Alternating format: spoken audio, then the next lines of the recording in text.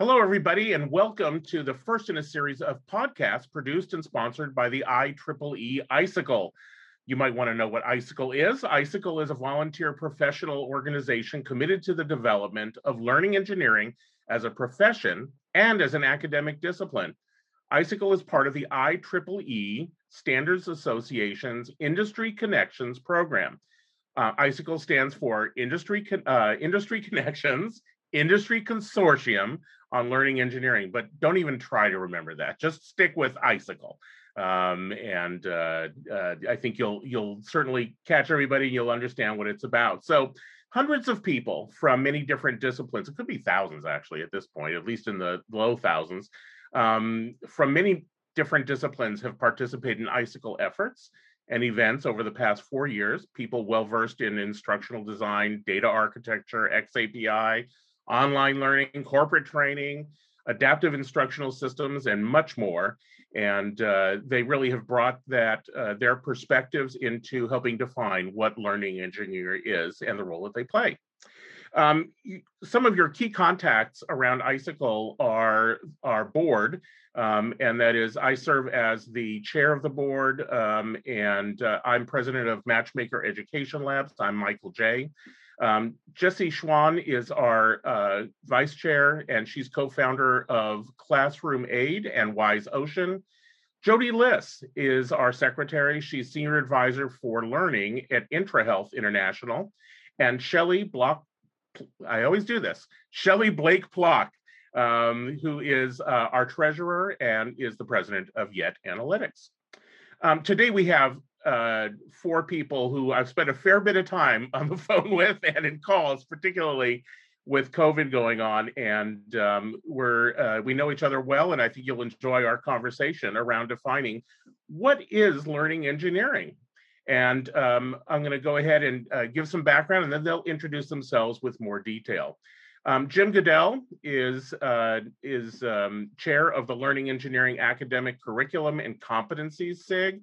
He also does a lot of other things within the IEEE Learning Technologies study. What does that stand for, Jim? It's LTSC, Studies. Learning Technology Standards Committee. Standards Committee. Thank you, Jim. And he is also the senior analyst at Quality Information Partners, QIP. So, Jim, do you want to say something about yourself?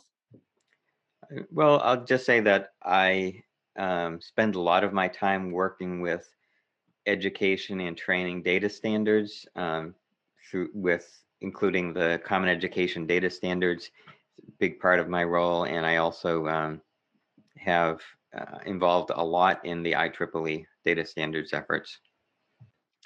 Yeah, I think it's great how you play a role both on the standards development side, but also on the ICICLE side, which is really helping define this new pursuit. So thank you for all that work, Jim, and all your other work around CEDS and et cetera, et cetera. Let me turn now to Aaron Kessler, who is the chair of the Learning Experience Design SIG and is senior learning scientist at MIT. Aaron, tell our listeners a little bit about yourself. Hey, thanks. So in my day job, I help faculty, instructors, and course teams at MIT think about their instruction with technology, both from a design and development standpoint, but also from a research and sort of exploring how people learn perspective. So that's the work that I do on this side, along with supporting some of our MOOC and materials in open learning.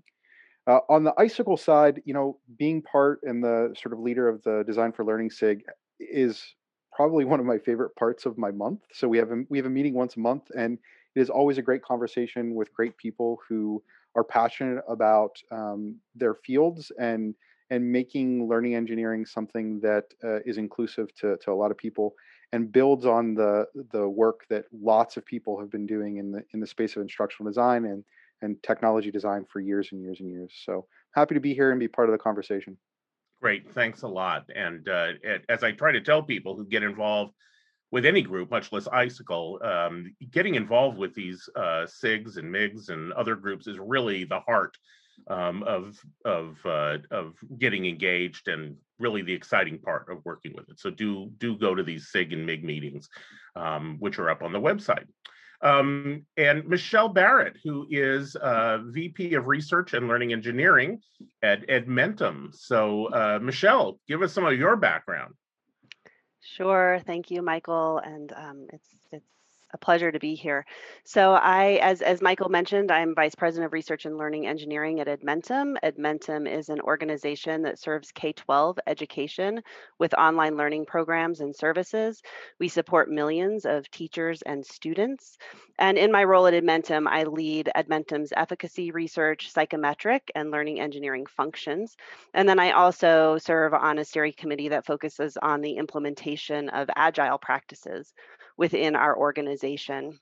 I serve on the board of directors for the Adaptive Instructional Systems Consortium that Michael mentioned earlier, and also on the board of directors for We Can Learn, which is a nonprofit foundation with a mission to make a meaningful impact in education through philanthropic giving, supporting equitable and innovative learning opportunities.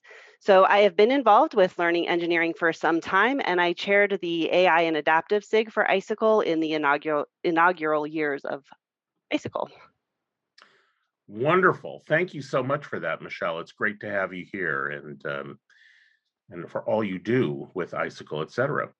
Just in the nick of time, joining us now is Brant Darg. Brant, are you there? Well, Brant will be joining us, and he just joined the call. Brant is the co-chair of our corporate MIG. MIGs are, where SIGs are special interest groups, MIGs are our market interest groups, really attempting to really pursue things from another perspective, and that is the market perspective. Brant is the senior learning engineer at Boeing. So you'll notice that both Michelle and Brant have the term learning engineer in their titles. So it's nice, you would hope these would be the people who know who they are. So I think it'll help us address that. Well, Brant doesn't seem to have his audio on yet, so we won't dwell on this. Brant will join us when Brant joins us. So I do want you to be aware we do have a website, and that URL, which we'll post along with where you've downloaded this or where you're listening to this podcast. But just to tell you, the URL is sagroups.IEEE.org/ICICLE, ICICLE. So if you go to the homepage, you can sign up to be on our email list. You can also read a lot about what ICICLE is, what we're doing, and see ways that you can get involved. So we're going to jump into the core of our conversation right now. And as I said, the topic for today's podcast is, what is learning engineering? So I'm going to just open this to the group. I mean, what do you see as being the premise for learning engineering? And in fact, why do we even need learning engineering? Tell me, what do you think? Well, Michael, learning is getting the problems that need to be solved to help people learn is getting more complex, because we're in an age where you can't stop learning when you finish formal education. Everyone needs to be a lifelong learner. Things need to be learned all the time, and people need to learn new skills to keep up with the fast pace of innovation in the world. And in order to meet those challenges, some old ways of doing things won't work anymore. Mm-hmm. There are some problems that are too big to be solved by one person, by a single teacher in a classroom or a single instructional designer. It's going to take multidisciplinary teams to solve some of these challenges. So building off what Jim said, I think one of the things I like to refer to is we're at a unique time point where there sort of is this shift also in the way in which we are able to collect information about learning, right? So systems and the rise of information technology systems that are connected with learning afford us an opportunity to explore how people learn, the outcomes associated with their learning in ways that we couldn't even imagine 5 years ago, let alone 15 years ago. And so as that grows, as that space continues to expand, as Jim pointed out, the problems that we can start, the questions and the problems we can try to address with that information and through these systems opens up a door in ways that really are unique and provide opportunities to think about things in ways that just are brand new to the field of teaching and learning. Yeah, and building off of what Aaron just shared about the data that we're able to collect and understand as learners go through their learning experiences and journeys. I'll speak to this as a practitioner at Edmentum. We see learning engineering, frankly, as a continuous improvement process. Because we're putting instructional materials into the world and we need to close the loop. We need to understand how those are and are not working for our learners. We need to make improvements. And so the very important piece of the cycle that the learning engineering team, at least here at Edmentum, plays is the ability to close the loop so that when we make assumptions that a particular type of instruction is going to work in a particular type of a way with particular student in a given context, we can actually check that. There are some ways that we can look at that and understand how the learning outcomes are aligned with those kinds of activities. So it's exciting. We don't do it alone at Edmentum. We partner with many other teams across the organization in order to make sure that the findings from that continuous improvement loop are understood and can be shared, and that we can actually improve learner outcomes. While that go ahead, Jim. While that continuous improvement loop is not unique to engineering, there are some principles from engineering, like engineering control theory, that can be applied to the learning engineering process, and some other principles from engineering that are not widely applied yet, but we see through the further refinement of the process and helping develop more learning engineers out in the field, that we can take advantage of what other domains of engineering have been able to leverage for huge gains in being able to solve very complex problems. So Jim, since our listeners come from a lot of different backgrounds, can you unpack control theory so that those who may not be so immersed? I will attempt to do it. One of our other colleagues in the ICICLE community, Brant Red, tells a story to explain control theory, and I'll try to tell that story quickly. If you're driving in a car, and let's say you didn't have cruise control on your car, but you want the car to go at a constant pace, you might consider putting a brick on the accelerator pedal, and all the time. Yeah. and that could be that wouldn't exactly achieve the goal for you, because if you're going up a hill, you will go slower, and you go down a hill, you go faster if the accelerator pedal is in one place. But what a cruise control does is it takes feedback, it takes input from the car and knows how fast it's going and can adjust based on that input. So it's called the closed loop. So with the brick is an open loop. So the control theory takes advantage of how the real world works, and in monitoring what's happening and taking advantage of that closed loop. So in that model, I get what the parameters are. I'm going up a hill, I'm meeting more resistance, there's a specific amount of pressure applied by the brick. What is the equivalent in this process when we talk about learning, and how do we look at that and open it to any of you?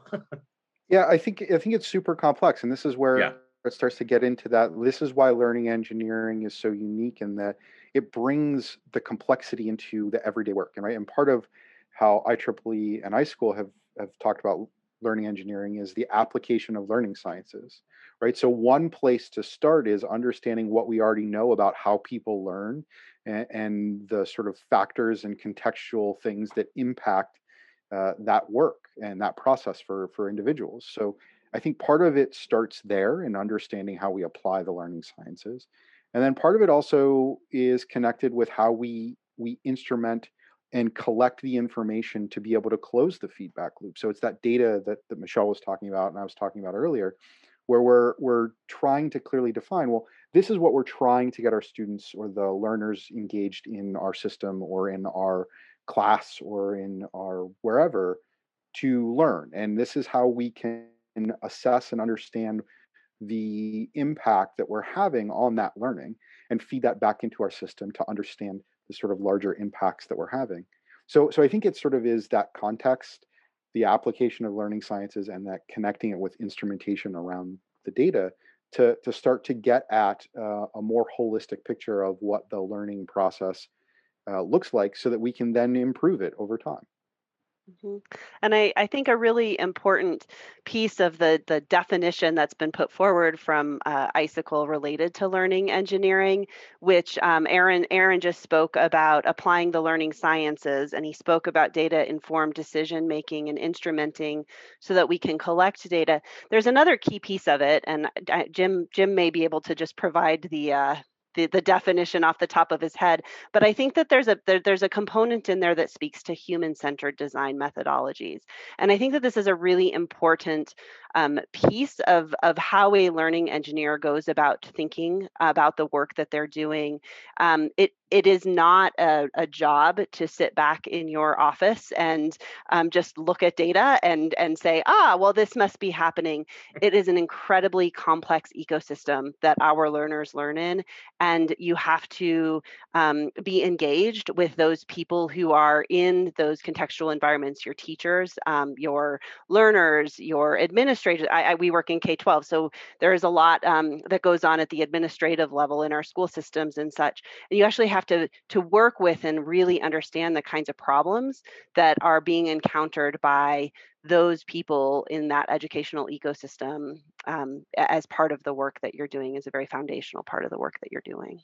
For those that are listening to this, I'm shaking my head very hard on our call because I'm agreeing with Michelle. And I'll take it a step further. One of the things on the iCICLE website you'll see is a description of the learning engineering process broadly. And one of the things that we talk about in that space is the sort of putting the challenge that's trying to be addressed central, but also realizing that that challenge is situated in very complex context, as Michelle was just pointing out. And without being able to understand all of the nuance that goes into that, you can have a hard time making sense of the data, right? And so you've got to be able to make those connections, and that becomes a really critical part of the collaborative effort around this. You know, it's not just data science, it's not just teaching, it's not just learning engineer, you know, it's all of those things together collectively coming together to think about these challenging problems and come up with solutions to them.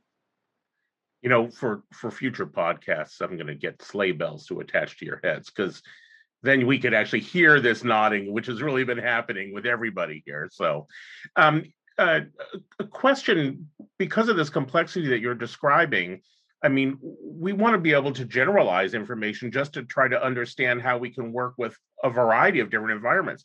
Do we have any hope of doing that, given this complexity that you're describing? Is really each implementation a one-off? How do we reconcile that within learning engineering? Yeah, well, I'll say yes and no. In some ways, we have overgeneralized.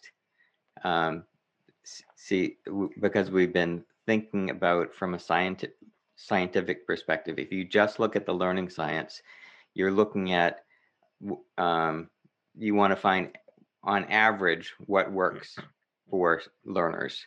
The engineering approach looks more at the outliers and wants to find what are the boundaries and where does this solution not work for a set of learners. Where if you're purely looking at it from a scientist's perspective, you may discard some of the outlier data as noise so that you can find the average result. So part of it is, yes, through this process, we're going to discover some more generalizable understanding about learning, but we need to pay attention to those outlier conditions in context. And if you look at the description of the process on the website, that's an important part, is that a learner is situated within a particular context, and you can't ignore that context.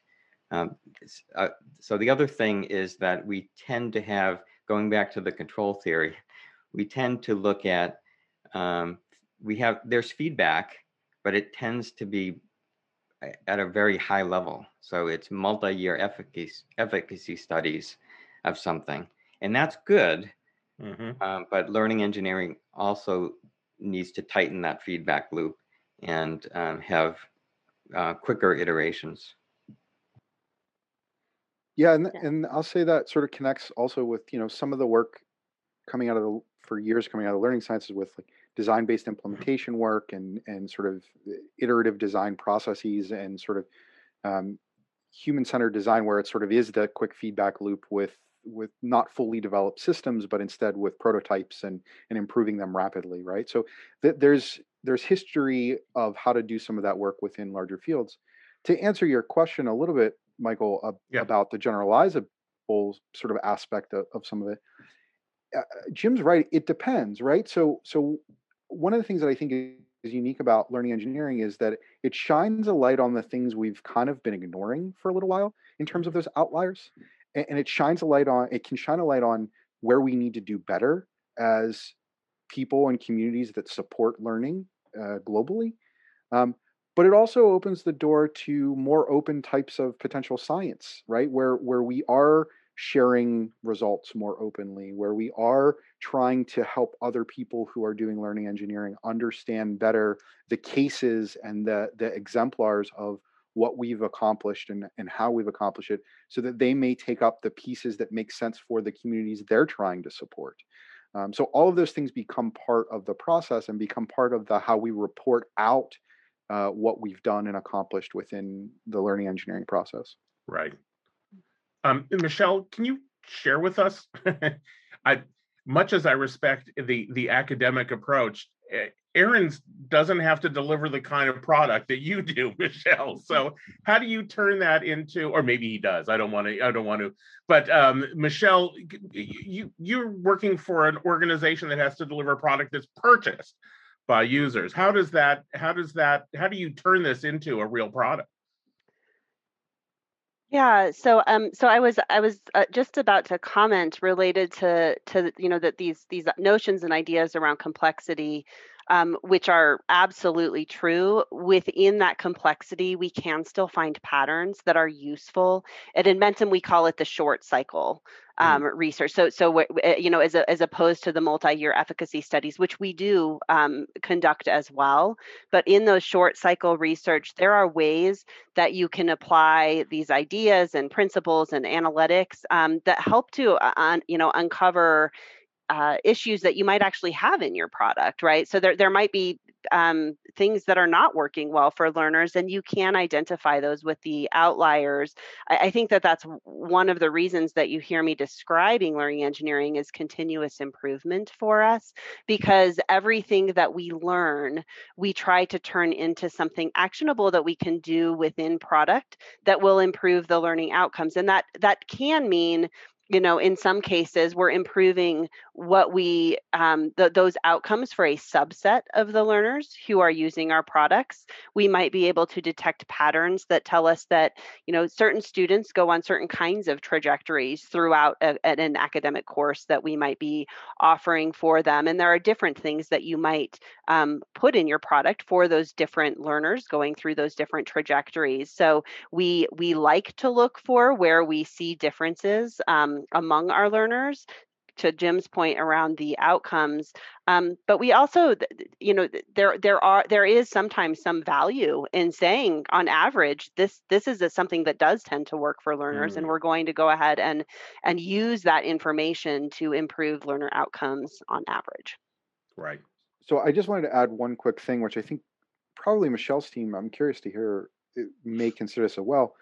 We talk about a process, but processes have inputs, right? And so I think part of the understanding generalizability is understanding and better defining the inputs as well as the outputs, right? Like and part of that is the conversation we've had around context, and part of it may be other things related to the way in which you're implementing a system, or the way in which you're dispersing a curriculum across multiple states, or right. I mean, but those are all the types of inputs that the more we can clearly define those and make those part of the way we report out this information, the more we might find people who find that useful and be able to say, oh yeah, that was implemented over here, but that seems a lot similar to the problem I'm having than I had originally thought, and maybe that's something I want to try.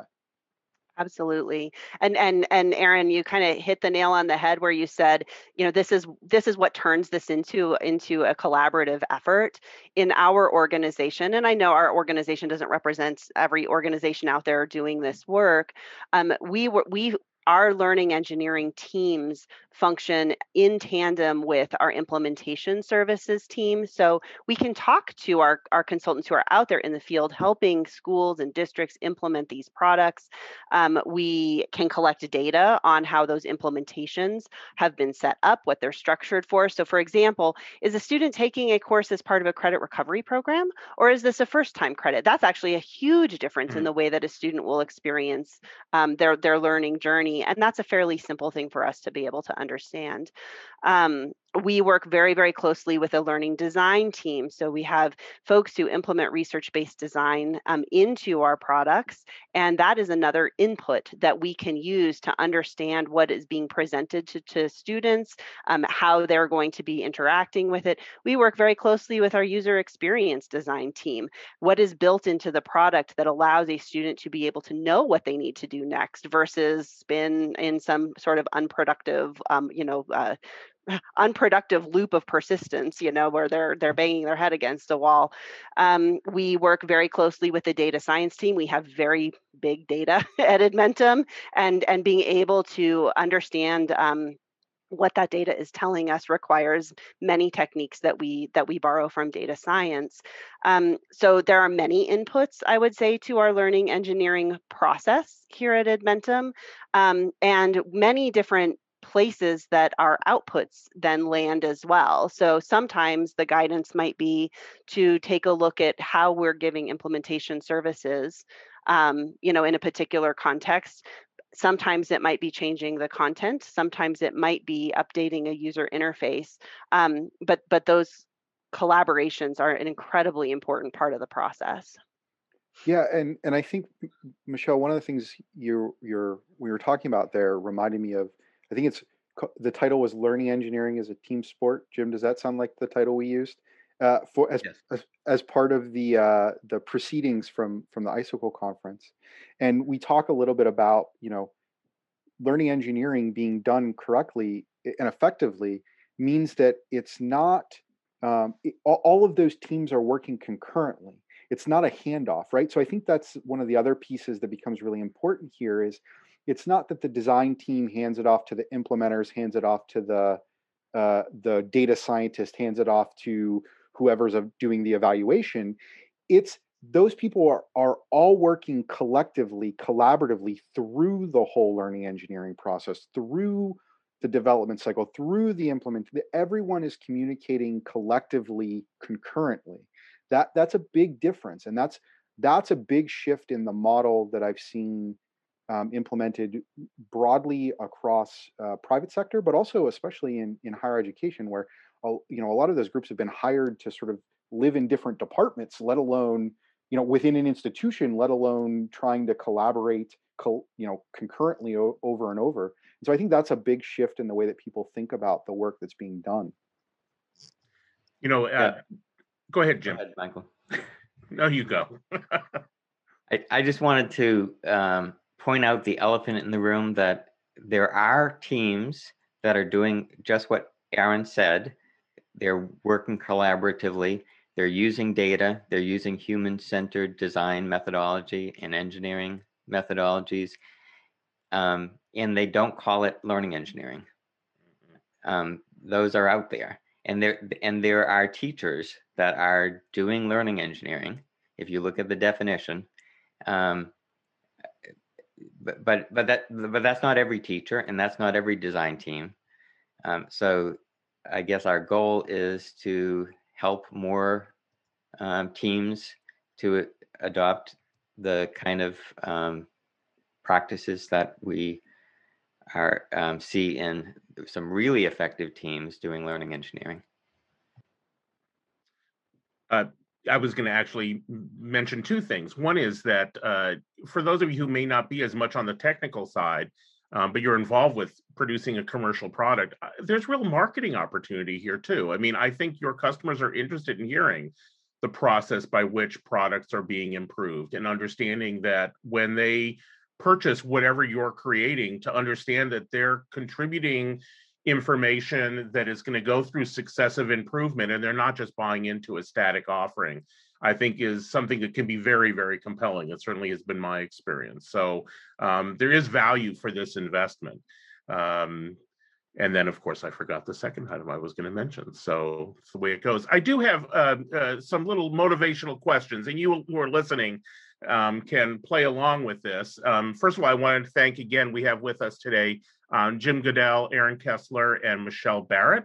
And my first question is going to be, what might the term iteration have to do with learning engineering? And I have multiple choice, of course. A method of repeating concepts ever louder to improve learning. B, a process of enunciating to improve comprehension. C, the process involving learning from prior implementation. Or D, removing the word it from any educational text. Do we have any good guesses here? Any reflections on any of those answers, whether there's a good fit? Well, I'm going to go with C, Michael. But I'm sure we could think of some E, F, and G. That's right. I'm going to go with C as well, but I'm curious if anybody's ever tried D and if they've reported out how that went, because that strikes me as a bad idea. I'll have to go with C too, Michael. Wonderful. I figured you all might get that right away. So, but I do like that idea, Aaron, of removing the IT from everything. Who was it? Somebody wrote a whole book without certain letter in it. So Michael, since you talked about removing IT from everything, I just wanted to bring up, Jim. wanted to bring up the point that learning engineering doesn't have to be a technology product. We have some examples that were written about in the ICICLE conference proceedings that are pretty low tech, but they involve the learning engineering process. Yeah, I think what usually drives us towards the technology, of course, is the ability to collect and work with a lot of data. But you're absolutely right. I mean, it certainly applies to all types of learning and the ways that we engage learners and the way we think as educators. So yeah, absolutely. Jim did mention the proceedings, so I'll just mention you can find the proceedings to our 2019 conference on the website at sagroups.ieee.org/ICICLE. So let's keep going with our conversation here. Clearly there is a person called a learning engineer, because we have one of those people who is on the call right now. We just mentioned the fact that there may be people doing a lot of learning engineering who don't call themselves learning engineers. Who do you think, is there always a person called a learning engineer in order to engage in those processes? Should there be? What are your thoughts around that? Yeah, so I'll pipe in here, Michael. So the way I see this is that for any process, there emerge a set of best practices that come from experience with that process. And our learning engineers on my team are people who understand that process and understand what needs to be done to facilitate that process in running through. I just described a ton of different teams that we work with across Edmentum. And so our learning engineers really shepherd the process. They understand it well. They understand the goals and the outcomes that we're trying to achieve with the process. And they are able to engage these cross-functional and complicated conversations, even internally. Those of you who have worked in organizations, which is probably almost everyone on the phone, knows that getting everybody pushing in the same direction can be a really challenging thing for an organization. So having folks who really understand the best practices, who can make sure that the team doesn't get in a rut or spin on something that might not be as productive, who can ensure that the iterative cycles are happening at a pace that is sufficient for actually implementing continuous improvement. Those are really important roles. Our learning engineers play those roles. Of course, the learning engineers on our team also have background in learning sciences. They have background in data sciences. They have background in psychometrics or measurement in the modeling of what learners know and can do. So we really do go out there and look for folks who have enjoyed being in the sweet spot or the intersection of those ideas and concepts so that they can really bring those rich experiences to the team. It's a rare breed. Do you find it's hard to find people, Michelle, who have that mix of experiences?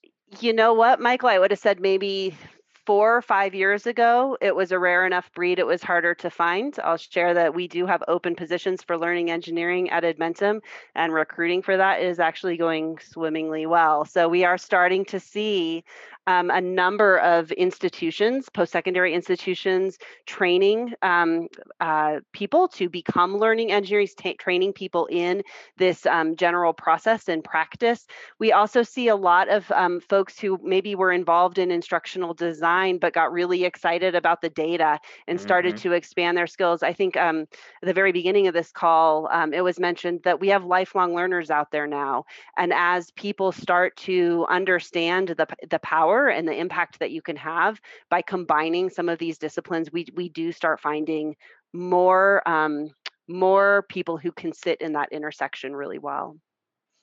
So I'm going to jump in and say, right, that's an awesome model, and one that I think we're starting to see scaled, right? Like we're starting to see that become more and more popular, and more organizations are taking on that structure. But I also think that, as Jim pointed out, right, there's also places where this is in place already, and it's just not called that, right? And so I'll give an example. Within MIT's open learning, there's what's called the Digital Learning Lab. And we've got a group of people who work internally, collectively within the DLL to talk about learning science and principles of learning and ideas and share. But they are located and actually hired within their departments. These are people who have deep expertise, PhD level people within biology, within physics. And they are sort of continuing to develop their own understandings of the learning side while applying that within their disciplinary approaches. And it becomes much more of a distributed team knowledge. So it's not just that one person, or even that person has to have all of the understanding. It's that they have to understand where they go for those other expertise and value them and understand how to apply them and bring them into their process. So I think that's just, it's not to say that one's right and one's wrong. It's to say there's a lot of different approaches that can be leveraged to engage in the learning engineering process. So part of it will be dependent on what does your organization have in terms of its internal capacity to bring this out. And maybe even if you don't have all of those internal capacity, how do you partner with other organizations or with other groups to gain that knowledge and that expertise to be able to apply these pieces? So I think there's a lot of different and unique ways in which this can be applied. And we're just starting to see the surface emerge of all of these different examples.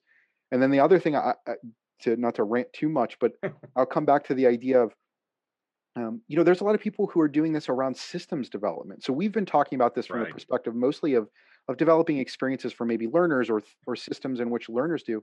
But there's also just the like, how do you build an effective LMS, right? That's a whole system that, right, that like has all sorts of crazy things behind it that can be engaged in the learning engineering process that is even one step removed or sort of nested above the problem of supporting the individual learners who are going through a process. So it's to say there's lots of different levels to this and lots of different opportunities for people to engage. And so just because you don't have the title doesn't mean that you're not doing the work. And I think that's important.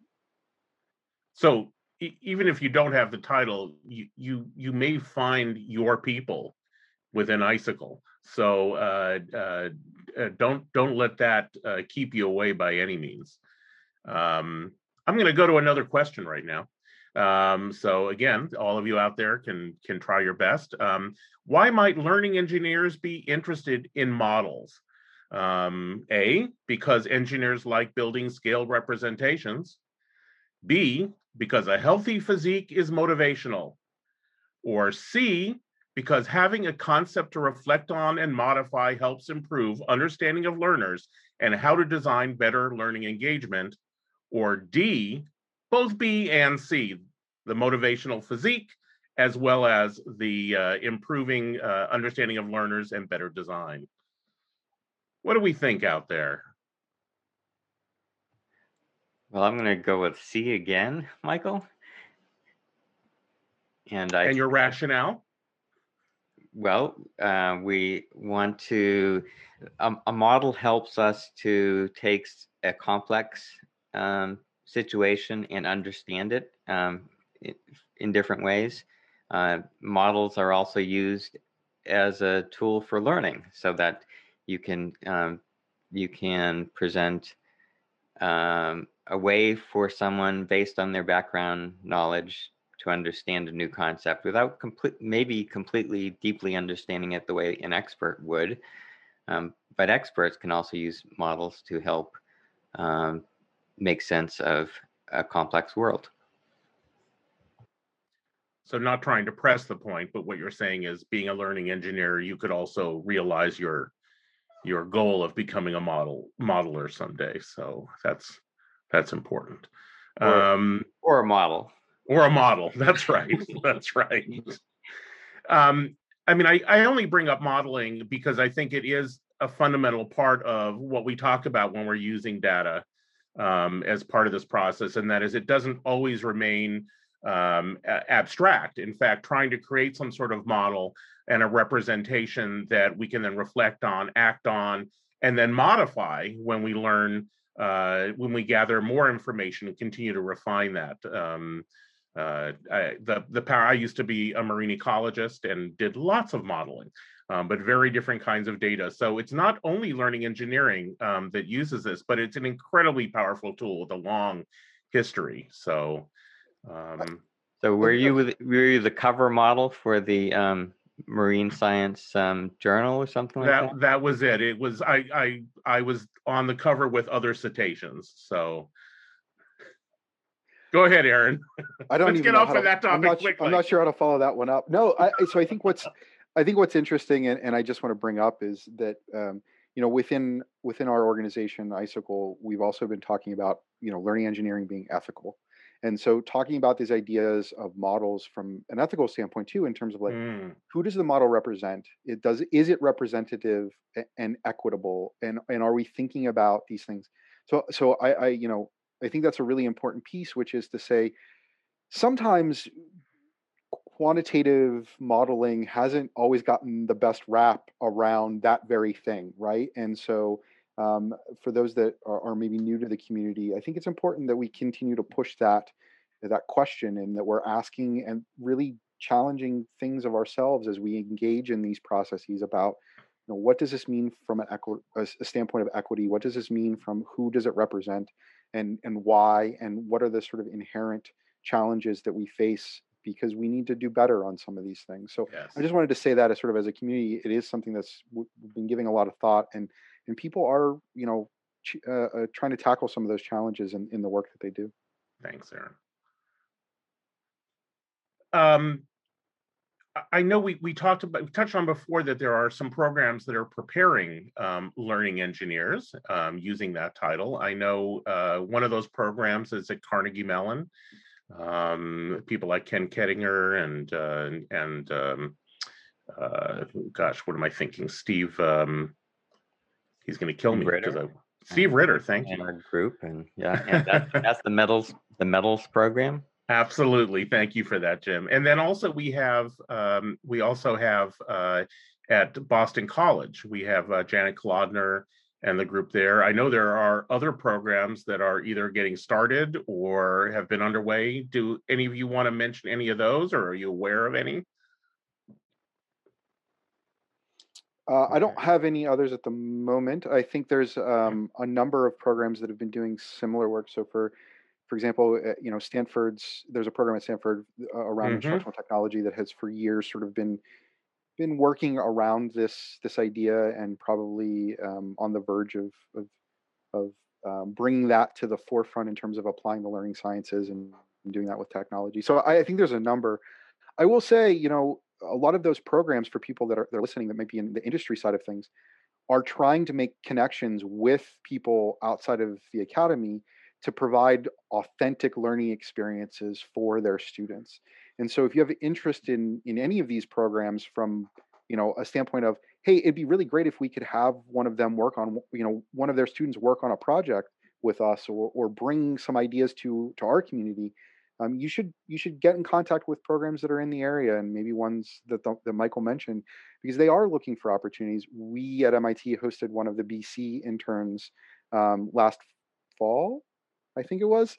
It's hard to keep track of time at this very moment.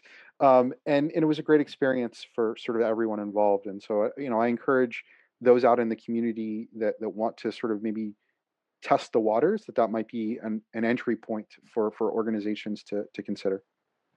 Absolutely. And I think this goes back also just to Aaron's comment that it won't always be called learning engineering. But there are programs out there that are preparing folks with the kinds of skills that are incredibly useful to working in this space.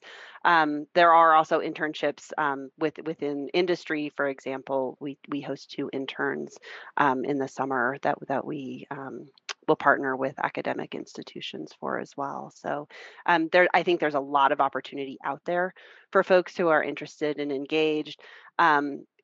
Back to Aaron's point related to thinking about our models and who they're working for, I think that one of the things that I would love to see is, continued increase of diversity within our pool of folks who are working in learning engineering. I think that is one way to help make sure that the conversations about models and who they're working for do help us, always kind of check ourselves and make sure that we are considering each of the learners who are out there using our products. So great.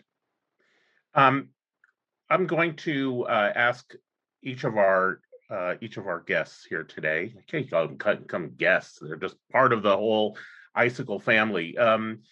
To give us any sort of last little parting thoughts. But first, I'm going to share that this podcast is really going to be coming out on a semi-monthly basis. And I say semi because we'll see how much we have to get the right speakers and the right timing, and people have busy schedules. But that's our goal. There are many topics that we've discussed, and I would love to hear what your thoughts are about these topics, or people you'd like to hear speak. I'll just read a few of those topics. One is using data in interesting ways. Another, learning sciences, the role of emotion in real life. Another is making learning engineering concrete, creating student projects that engage learning engineering. We touched on this. Is there learning engineering without digital technology? Looking at learning engineering and instructional design, and looking at those 2 different, or very much interrelated practices. Another one is hiring for learning engineering, our last topic that we were just discussing. How do you cultivate a learning engineering mindset in a diverse team is one of those topics that we've discussed. Another is how can learning engineering be infused in instructional design degrees, certificates, et cetera, et cetera. So there are a lot of topics that we've discussed having podcasts on. If there's a topic that's of particular interest to you that I just read, or if you have another topic that you'd like us to address, that would be great. You can find, as I mentioned earlier, the proceedings from our 2019 conference on the website. Again, that's sagroups.IEEE.org/ICICLE, ICICLE. The Learning Engineering Group, ICICLE, has a community call on the third Wednesday of the month, typically. We sometimes move it, so check the website, at 9 a.m. Pacific, noon Eastern, 5 p.m. Greenwich Mean Time, and 1 a.m. the following day in China. And we do have, in China and Singapore, we do have participants from all over the world, and we do urge you to participate. We won't provide you with a hot toddy if it's 1 a.m., but hopefully you'll have one by your side. We do urge you to join in. If you have any questions, the way to reach us right now is feel free to email me at my business address, which is Michael, M-I-C-H-A-E-L, at MatchMakerEdLabs.net. So if you have any comments or questions or want to add to this, please do let me know. So I'm going to just turn back to our today's speakers and get any parting thoughts from them. Let me start with you, Jim. Well, since the topic of today's podcast is what is learning engineering, I'll end with the official definition. Learning engineering is a process and a practice that applies the learning sciences using human-centered engineering design methodologies and data-informed decision-making to support learners and their development. And you can find that on the website. Yep. Thank you for that, Jim. Aaron? Yeah, thanks, everybody. So I think for those that are listening, being part of this community for the last couple of years has been something I've really enjoyed. There's a lot of diverse ideas about learning engineering and the learning engineering process and how this can work for different organizations. And so, maybe there's some things you heard today that you're like, yeah, I'm totally in alignment with that. And maybe there's some things you're like, I have some thoughts to share. And so we welcome that. Please come to the community call. Please come join the SIG. We don't always agree on everything, but it is a very collegial and welcoming place to have these conversations and to be able to share your ideas and, most importantly, contribute. So, we don't claim to have all of the answers yet. This is an emerging field, an emerging set of work and practices and processes. And so the more that we can have people come and be part of the community and share those ideas, the better that the whole process and the whole experience will be. So I welcome everybody to come and join and be part of the conversation. Thank you, Aaron. And Michelle. Well, I'll just say it's an exciting time when you see new ways of working emerge that can help our learners and their lifelong learner trajectories become more successful. So it's an exciting time. I definitely echo Aaron and Jim's warm welcome to the community. Come get involved, and we would love to continue the conversation. Wonderful. Well, thank you, everybody, for listening. This is the ICICLE podcast, IEEE ICICLE, and this podcast was on the topic of what is a learning engineer. Thanks for joining us. We look forward to you joining the community and seeing you back here for our next podcast. Take care, everybody. Bye-bye.